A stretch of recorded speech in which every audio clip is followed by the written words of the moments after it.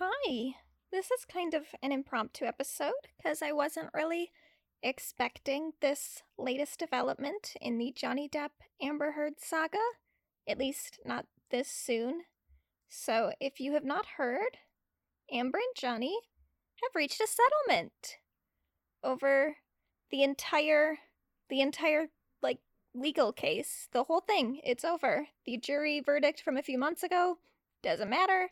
The $8.35 million that Amber previously owed Johnny for a contradictory verdict has now been reduced to $1 million that she owes him, which insurance will cover. So I'll read from Amber's statement in a minute, but essentially, Amber Heard paid no money of her own to Johnny Depp.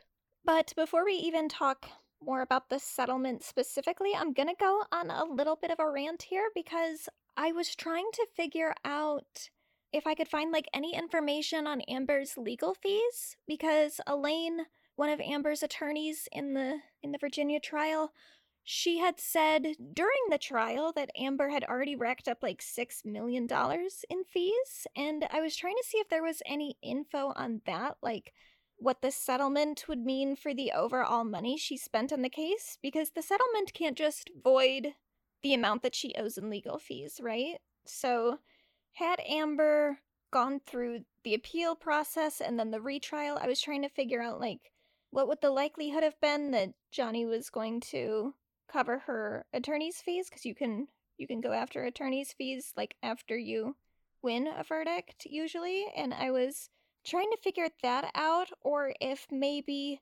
the insurance that was going to pay for the damages that she now owes Johnny, if there would be a chance that they would cover a portion or all of her attorney's fees.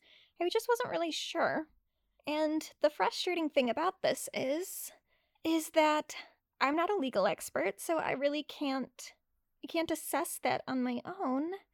So I was really kind of looking for, like, any legal experts possibly weighing in on this amount of money that Amber potentially sacrificed with the settlement, like if Johnny could cover the attorney's fees, if Amber had won the retrial, or if any legal experts had weighed in on how insurance might normally handle a situation like this. So I definitely would love to get the opinion of some legal experts, but even though there are a whole bunch of people online who publish content called Lawyer Reacts To that have specifically covered inquiries related to Amber Heard and Johnny Depp, I don't trust any of these people anymore.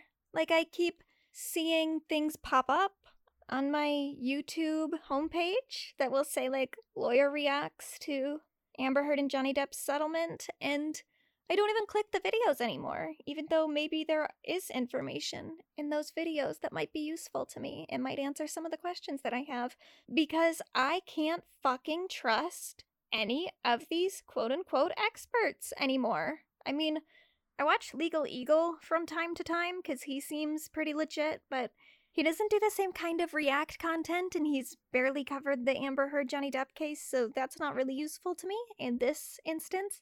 And I used to watch Emily D. Baker back with like the Free Britney stuff, even though she said things around that time that were inaccurate about that case too, because I was a very big follower of the Free Britney movement. I was pretty actively involved in that, and I saw her once on Philip DeFranco's show, and he had asked her, because Britney had been like forced into this mental health facility against her will, and Philip DeFranco asked her if that was something that was legal under a conservatorship, and Emily said, yeah. And that's not true. At least not in the kind of conservatorship that Brittany was in. Brittany was in a probate conservatorship, not an LPS conservatorship, which in California, an LPS conservatorship is the only conservatorship in which a conservator can force mental health treatment or any kind of medical treatment. In a probate conservatorship, a conservator might have power over their ward's medical care, like they oversee it, but they can't actually force any kind of treatment that is not legal at all.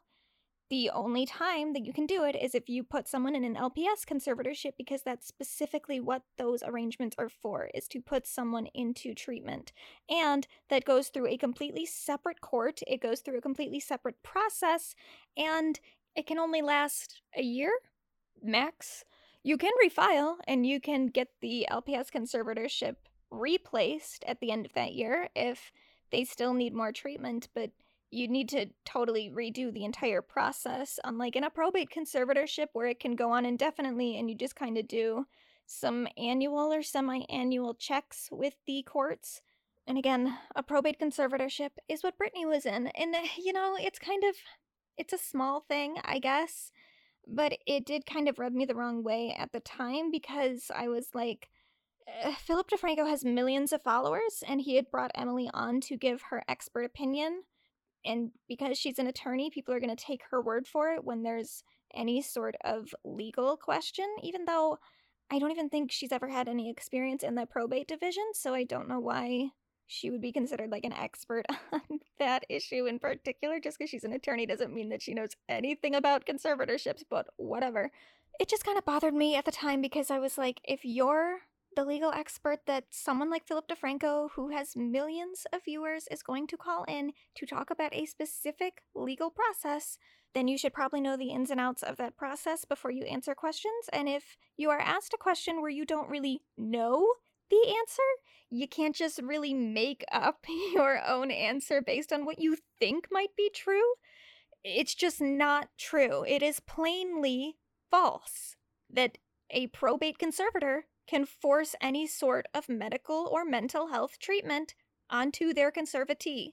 But still, overall, she was going through court documents and giving updates that I thought was still helpful, because again, I'm not an attorney, so I don't know exactly how to read a lot of these legal papers and stuff without having to just Google a whole bunch of shit, and having someone there to go over this stuff in real time as it was coming out was very helpful. But then with the Amber Heard Johnny Depp thing, yeah, I can't even really watch her stuff anymore, because there's a very obvious bias. I mean, she uses more reasoned language than some of the really, really biased commentators on this subject, but definitely there was a pro Johnny slant to a lot of the stuff she was saying. And there was one time in particular where I think I was listening to like her podcast or something, and this was when I just had to totally just stop, because Amber had done this interview with some NBC show, like Dateline or something. You know the one. It was the only interview Amber really did post-trial.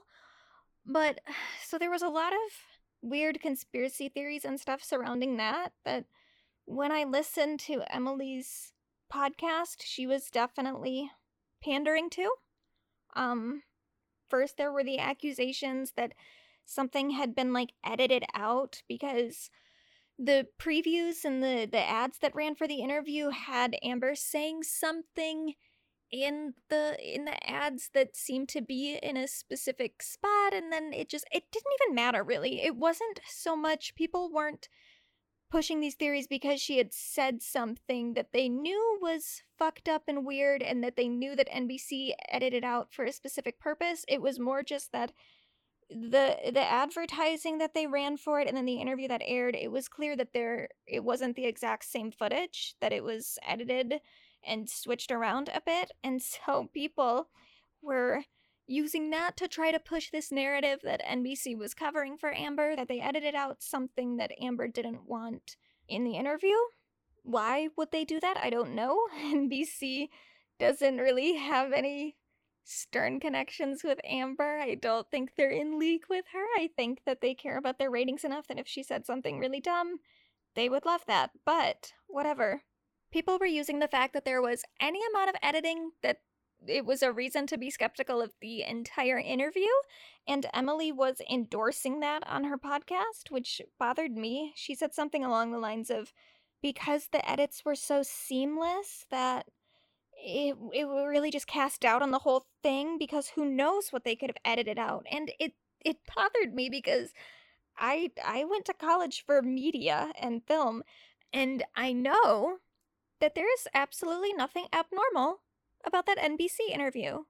things get edited out of those interviews or edited into or around all the time. And usually it's for continuity or clarity or simplicity. Like recently, okay, so I put up this video on my YouTube channel recently that had like a really long clip from a Netflix interview that is between Kim Kardashian and David Letterman, and it was a longer clip in the actual Netflix special that I took it from.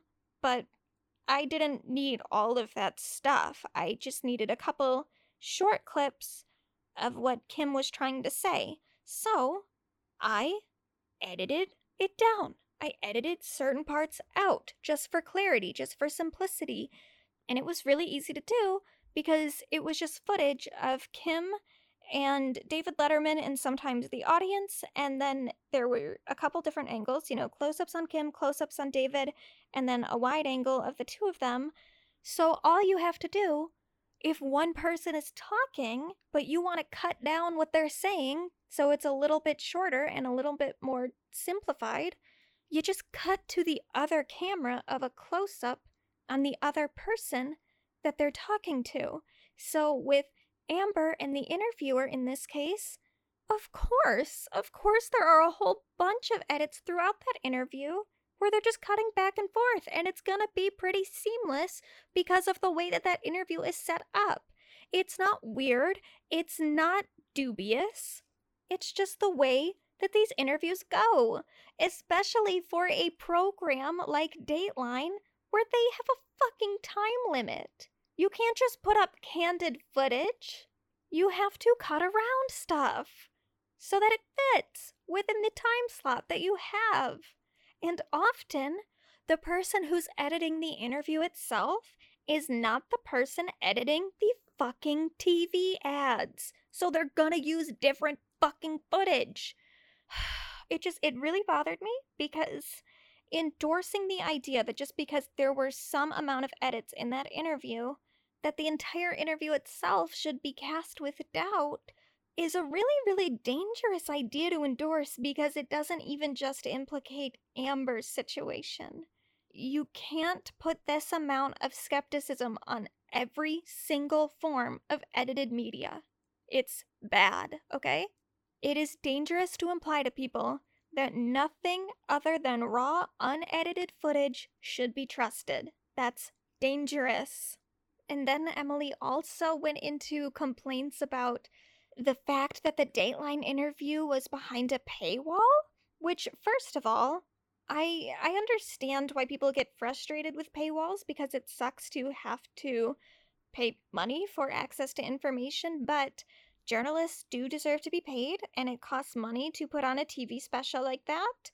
So the only alternative for a paywall in order to properly compensate all of the people that worked on that interview would be for media outlets to get paid in advertising money, which is a huge conflict of interest. We should not want our media outlets beholden to the demands of advertisers. That's bad. So while I get people being frustrated by paywalls, I really think you need to think about what the alternative is here, and if that's any better, and if that makes your news any more or less biased. But anyway, it doesn't even matter because Emily was just wrong. The interview wasn't behind a paywall. It was on Peacock, but Peacock accounts are free. I don't know if it is now, because now I've had to upgrade to Peacock Premium, because Keeping Up with the Kardashians moved from Hulu to Peacock, and you had to get premium to watch Keeping Up. But at the time that that interview first came out, I was not giving Peacock my money. I had a free account that I watched Amber's interview on, so it wasn't even behind a paywall to begin with. That was just a fucking lie. A lie might be a harsh way to put it, because it being on Peacock, Emily might not have known that it wasn't behind a paywall, that you didn't actually have to pay for the Peacock account, but it doesn't matter because she didn't check, and that's still bad. If you're gonna shit on Amber and NBC for putting this interview behind a paywall, you should at least make sure that that's what happened. And I honestly don't even know, I'm pretty sure that the interview aired on Dateline, on cable. would you consider cable to be a paywall? Maybe you didn't catch it live at the time, but does that mean that you finding the clip somewhere meant that it was behind a paywall in the first place when it was just on TV? I don't know. And it's also not like any of those decisions were on Amber in the first place. That would just be NBC making those decisions to edit certain things out or to put something onto Peacock. I don't know how this correlates to any distrust for Amber specifically, so I don't know why it was even being discussed in this way to begin with, and I definitely don't know why Emily D. Baker was talking about it in the first place, because so much of her analysis in that specific scenario wasn't her giving her legal expertise. It was just her pandering to these conspiracy theories that other people were pushing out, that Amber was trying to make money off of this interview, and Amber was editing things out because she's in league with the people at NBC, which is ridiculous. And obviously, it's not just Emily D. Baker. She's the person that I can think of just because I had been following her prior to the Amber Heard trial, but it's pretty much all of them. And I'm frustrated because I don't think that I can watch these people and their content at all anymore. But also, like, I get it. So, first of all, to give Emily the benefit of the doubt for a second, she does a lot of live streaming for her content. And I think that it's very possible that she went into this trial completely neutral, but the consensus that a lot of people already had online was very pro Johnny. And she was covering this story live, watching the trial as it happened, live with her audience. And she had a live chat that she was responding to. And of course, everyone in the live chat is on Johnny's side. There's really no pro Amber people in any of these chats across the entire, like, blank reacts to Amber Heard Johnny Depp trial genre of media here. Whenever those live streams were going on, of course, everyone in the chat was pro Johnny, and anyone who was pro Amber is just gonna get fucking shit on and piled on and harassed for voicing their opinions. So all the pro Amber people by that point, even the ones that did maybe exist on those platforms and in those audiences, they either learned by experience or example that they need to just not say anything. So of course I get how all these content creators could develop this unconscious bias leaning toward Johnny, because human beings are social creatures, and if everyone in your audience already has this certain idea, you're gonna start leaning toward that idea. And of course, the trial itself was just unfairly biased against Amber in the first place, because she couldn't even bring all the evidence that she had to the jury's attention. And that's just sort of the problem with this kind of content creation, is that everyone is subject to biases, and especially they are subject to influence from other people, but then they get propped up as the leaders of these communities that they themselves are beholden to, and they're subject to the influence of those communities, so it all just becomes this fucking echo chamber of madness, and I hate it, and I don't know what we're gonna do about it. I don't know what we're gonna do. Especially because, even outside of the unconscious bias, I know as a baby creator that there is a financial incentive to put out a certain type of video and a certain type of content. As some of you may know if you listen to all of my episodes, I am recently unemployed, and I've been trying to put my focus onto content creation right now because I am putting like some applications into some places that I'm interested in working at, but because it's around the holidays, employers usually push back going through applications and interviews until the new year, so even if I was dedicating all my time to sending out my resume, I'd still be unemployed. So the last episode where I talked about this video that I had been working on, and I was complaining about it because it took me a really long time because I had a lot of complications because my computer just isn't made for that size of project, and ultimately the video I exported and uploaded to YouTube isn't something that I totally love because my computer just crashed so many times while making it that I had to rush to put it out, and then it's 3 hours long, so mistakes that occurred while transferring it to different projects, different settings, and whatnot. Okay, I just paused my recording for a bit because someone below me is apparently doing some sort of project, using, I don't even know what kind of power tools, but they're making a lot of noise and they're just not stopping. So I apologize for whatever you hear, but what was I saying? Oh, but so yeah, so there were mistakes that were missed while I was transferring stuff over, and I didn't really go through and check the whole video again because checking everything a final time would mean sitting there for at least another 3 hours. And I was just running out of time to do that because it had already taken me so long to put this all together. And I was just praying that my computer wasn't going to crash again. So it sucks to put in so much labor and time for something that you upload and don't feel totally confident with and somewhat like flops. I mean, it's not a total flop because my channel is very small. It just started, and most of my uploads are just audio uploads of this podcast.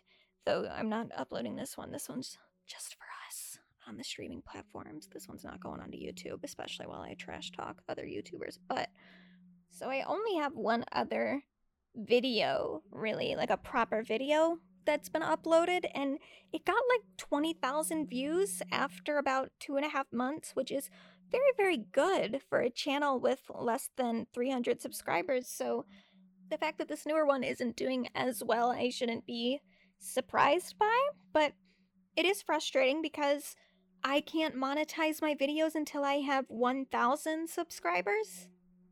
Oh my god. I just paused it and was like, I'm gonna wait and see if the buzzing stops. And it did, and then I restarted it and they did it again. But, so anyway, again, I'm unemployed. I'm about to run out of time to really dedicate myself to this project, and I can't put out content with as much consistency as I'd like or with the kind of quality that I'd like because oh, there's the noise again. Okay, cool. Because I literally don't have the hardware for it.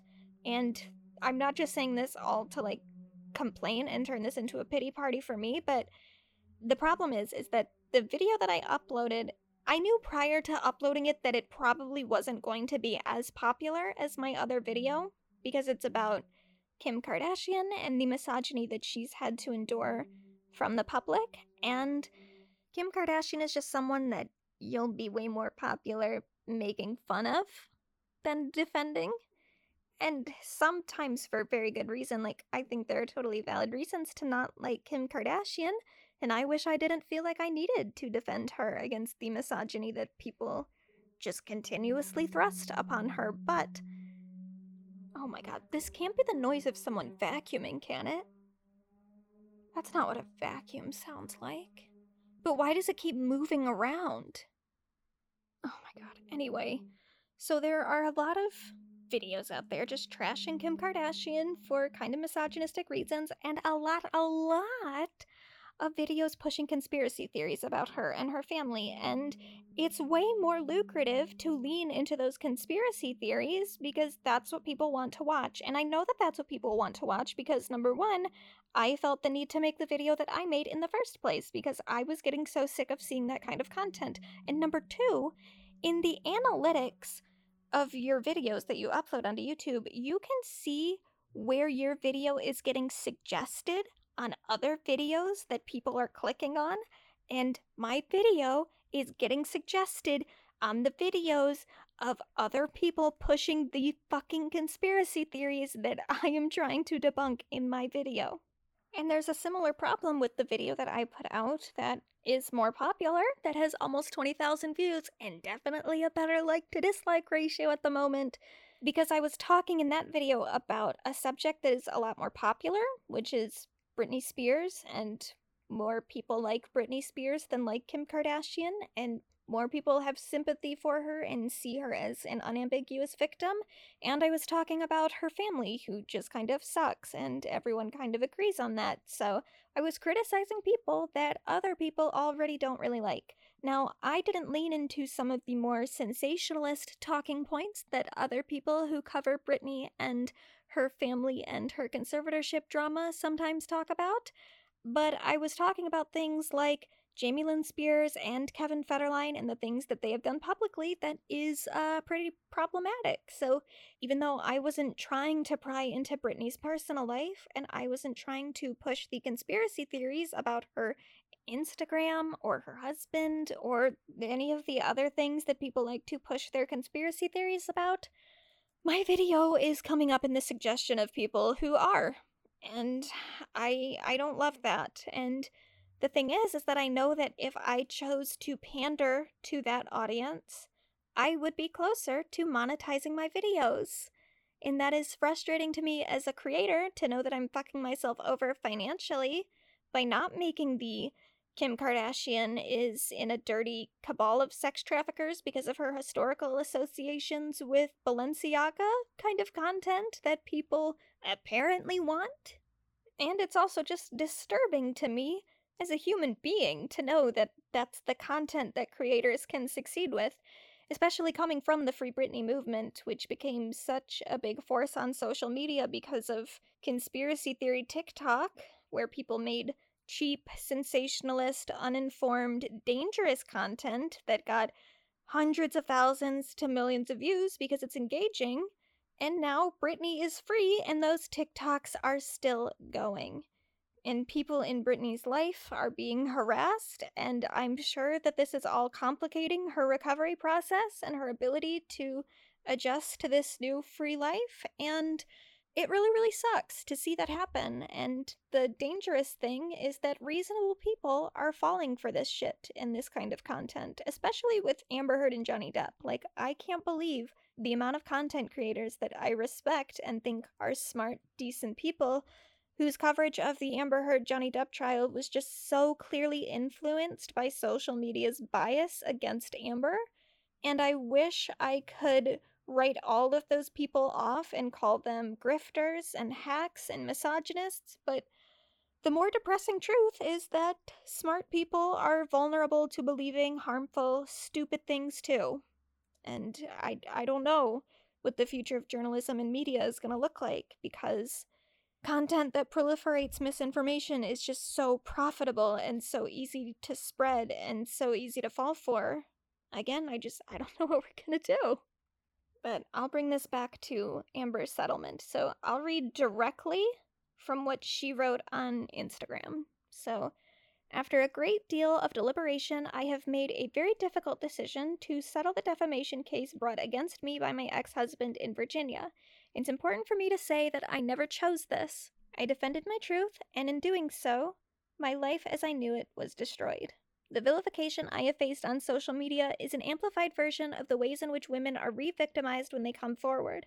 Now I finally have an opportunity to emancipate myself from something I attempted to leave over 6 years ago and on terms I can agree to.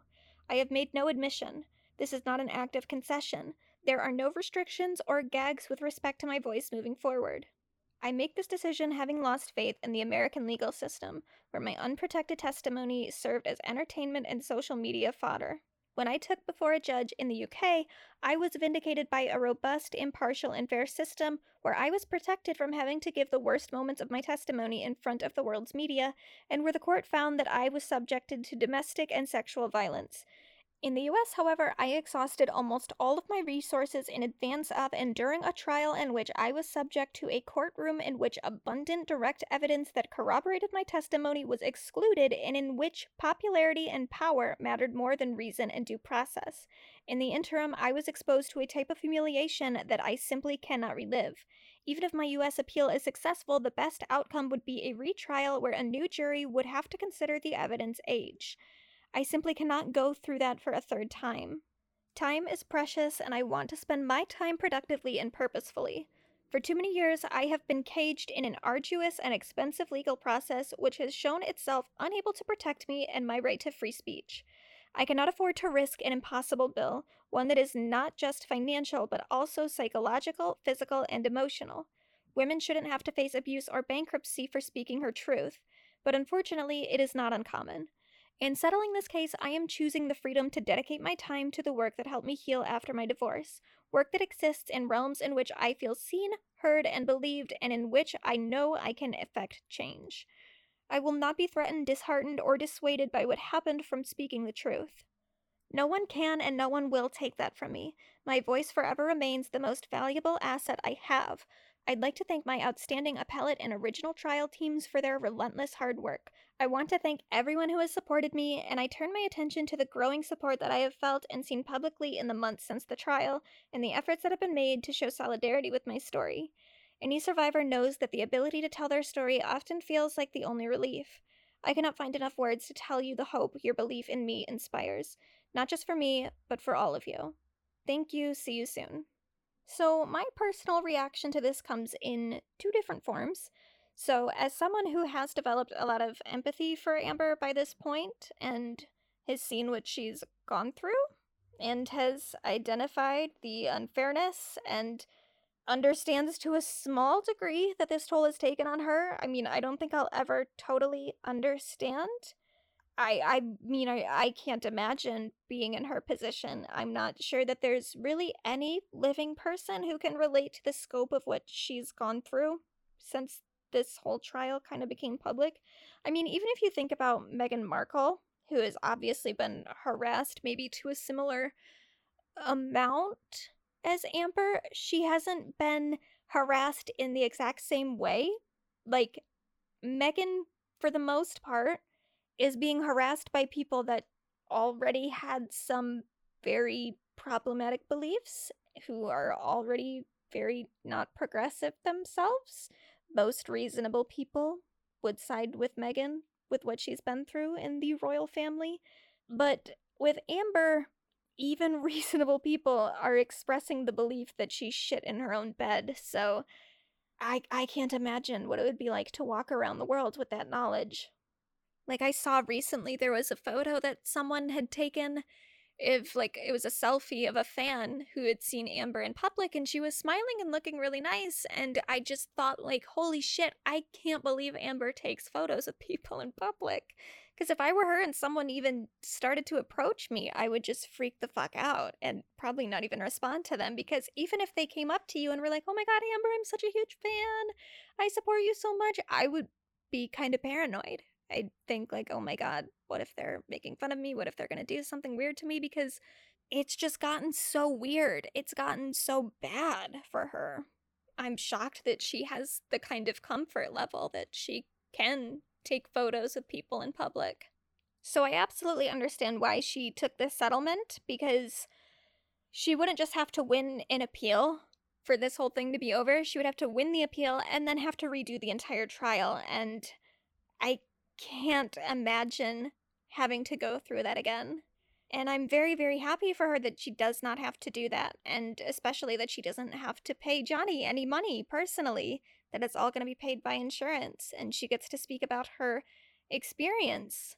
The settlement doesn't necessitate her silence at all, so in a lot of ways, Amber did win, but she only won in relation to the circumstances that she was given, and those circumstances aren't a win at all.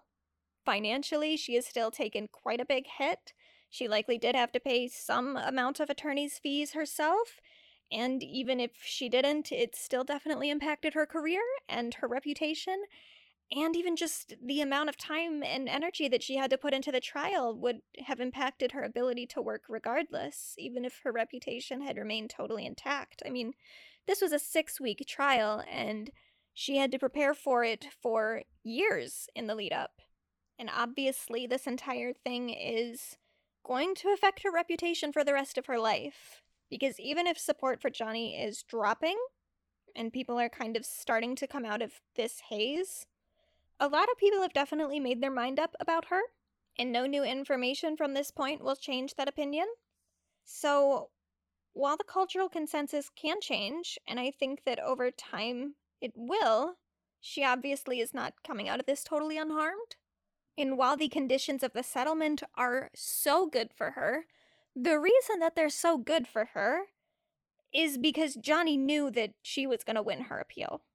That is me being speculative to a degree, and normally when people settle out of court, I try not to pay any mind to it, because there's so many different things that go into a settlement that, sometimes people really do just not want to go through an entire court process again, and it doesn't mean that they're actually conceding that they're in the wrong just because they agree to a settlement. But appeals are really, really hard to win.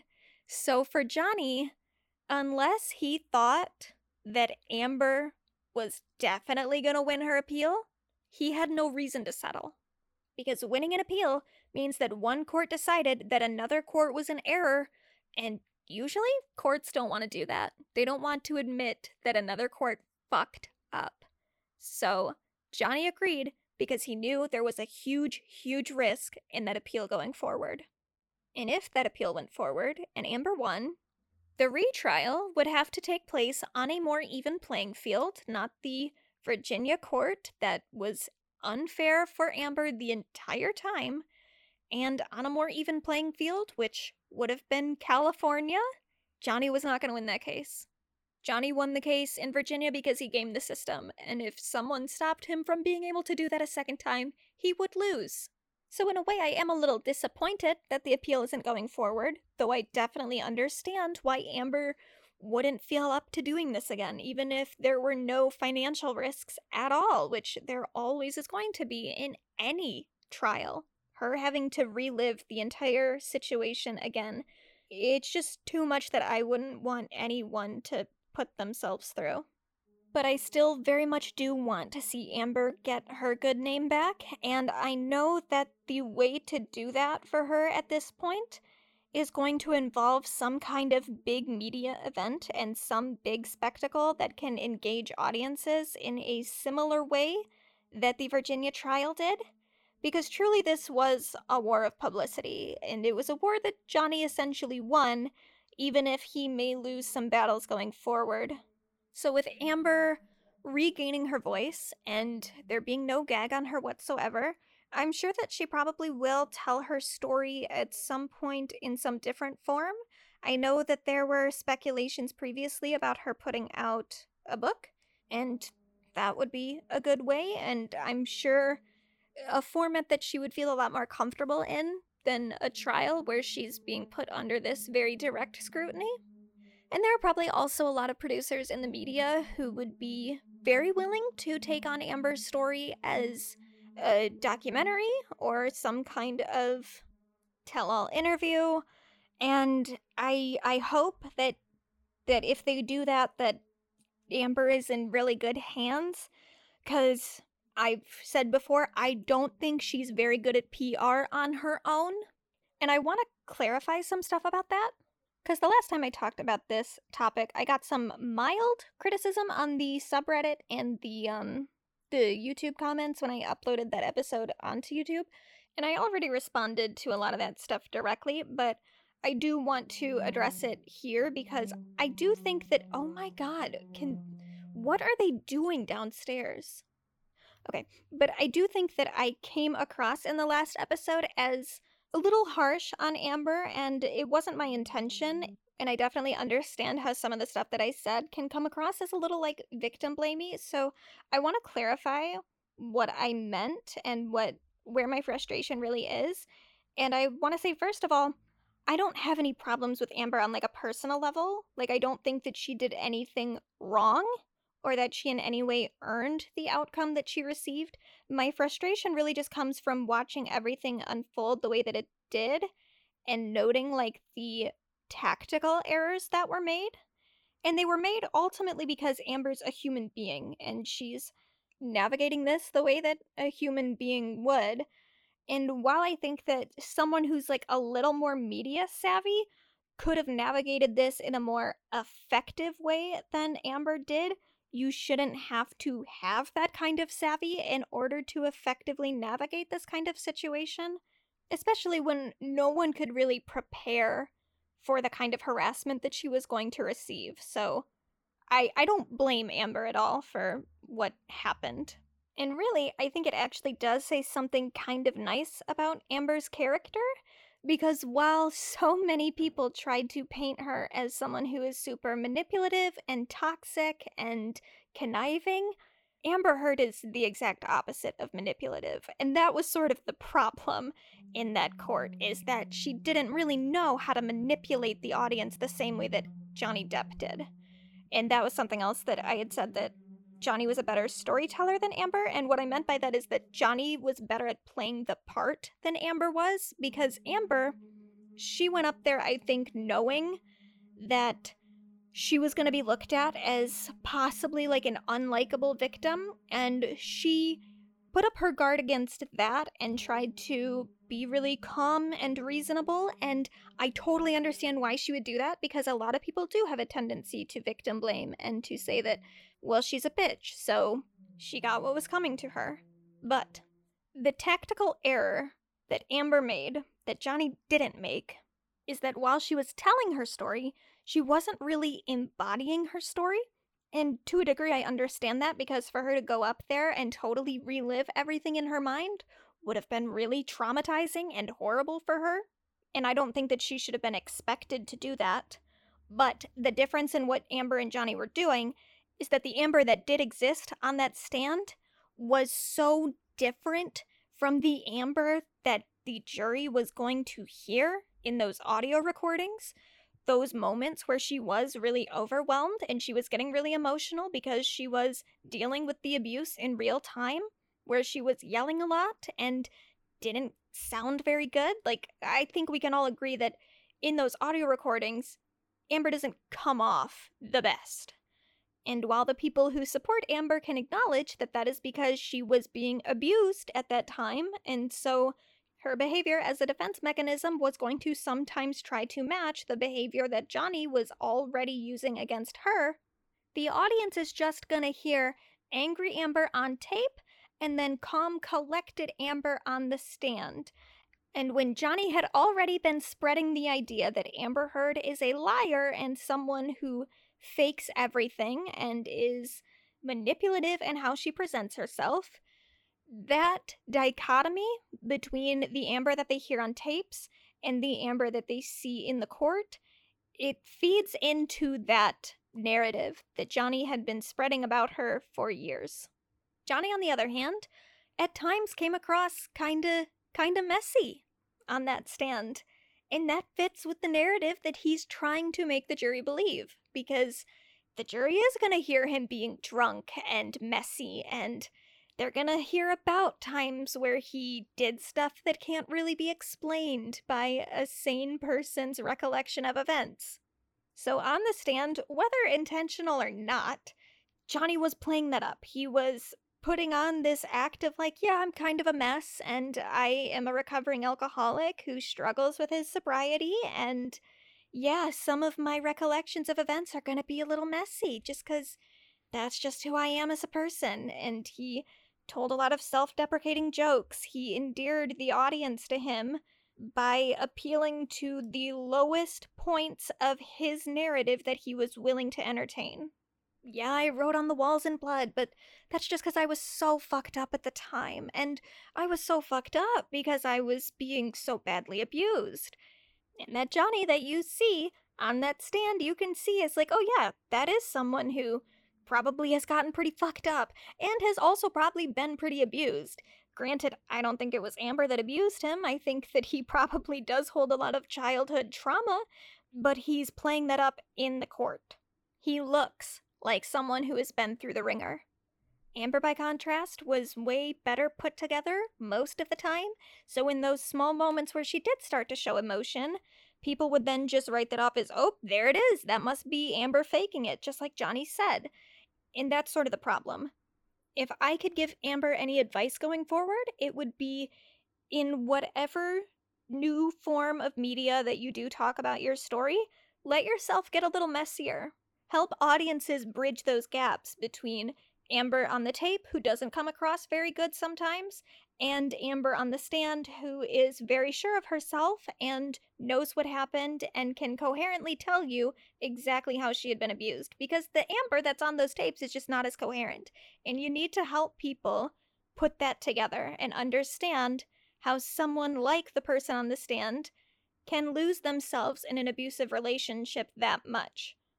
Now, maybe Amber doesn't feel up to that emotionally right now, or maybe ever, because, again, that is going to require her to kind of let her guard down and relive some of that trauma. And I hope that maybe maybe her telling her story in a different format than the court, maybe that will help her feel more comfortable, kind of breaking down those barriers.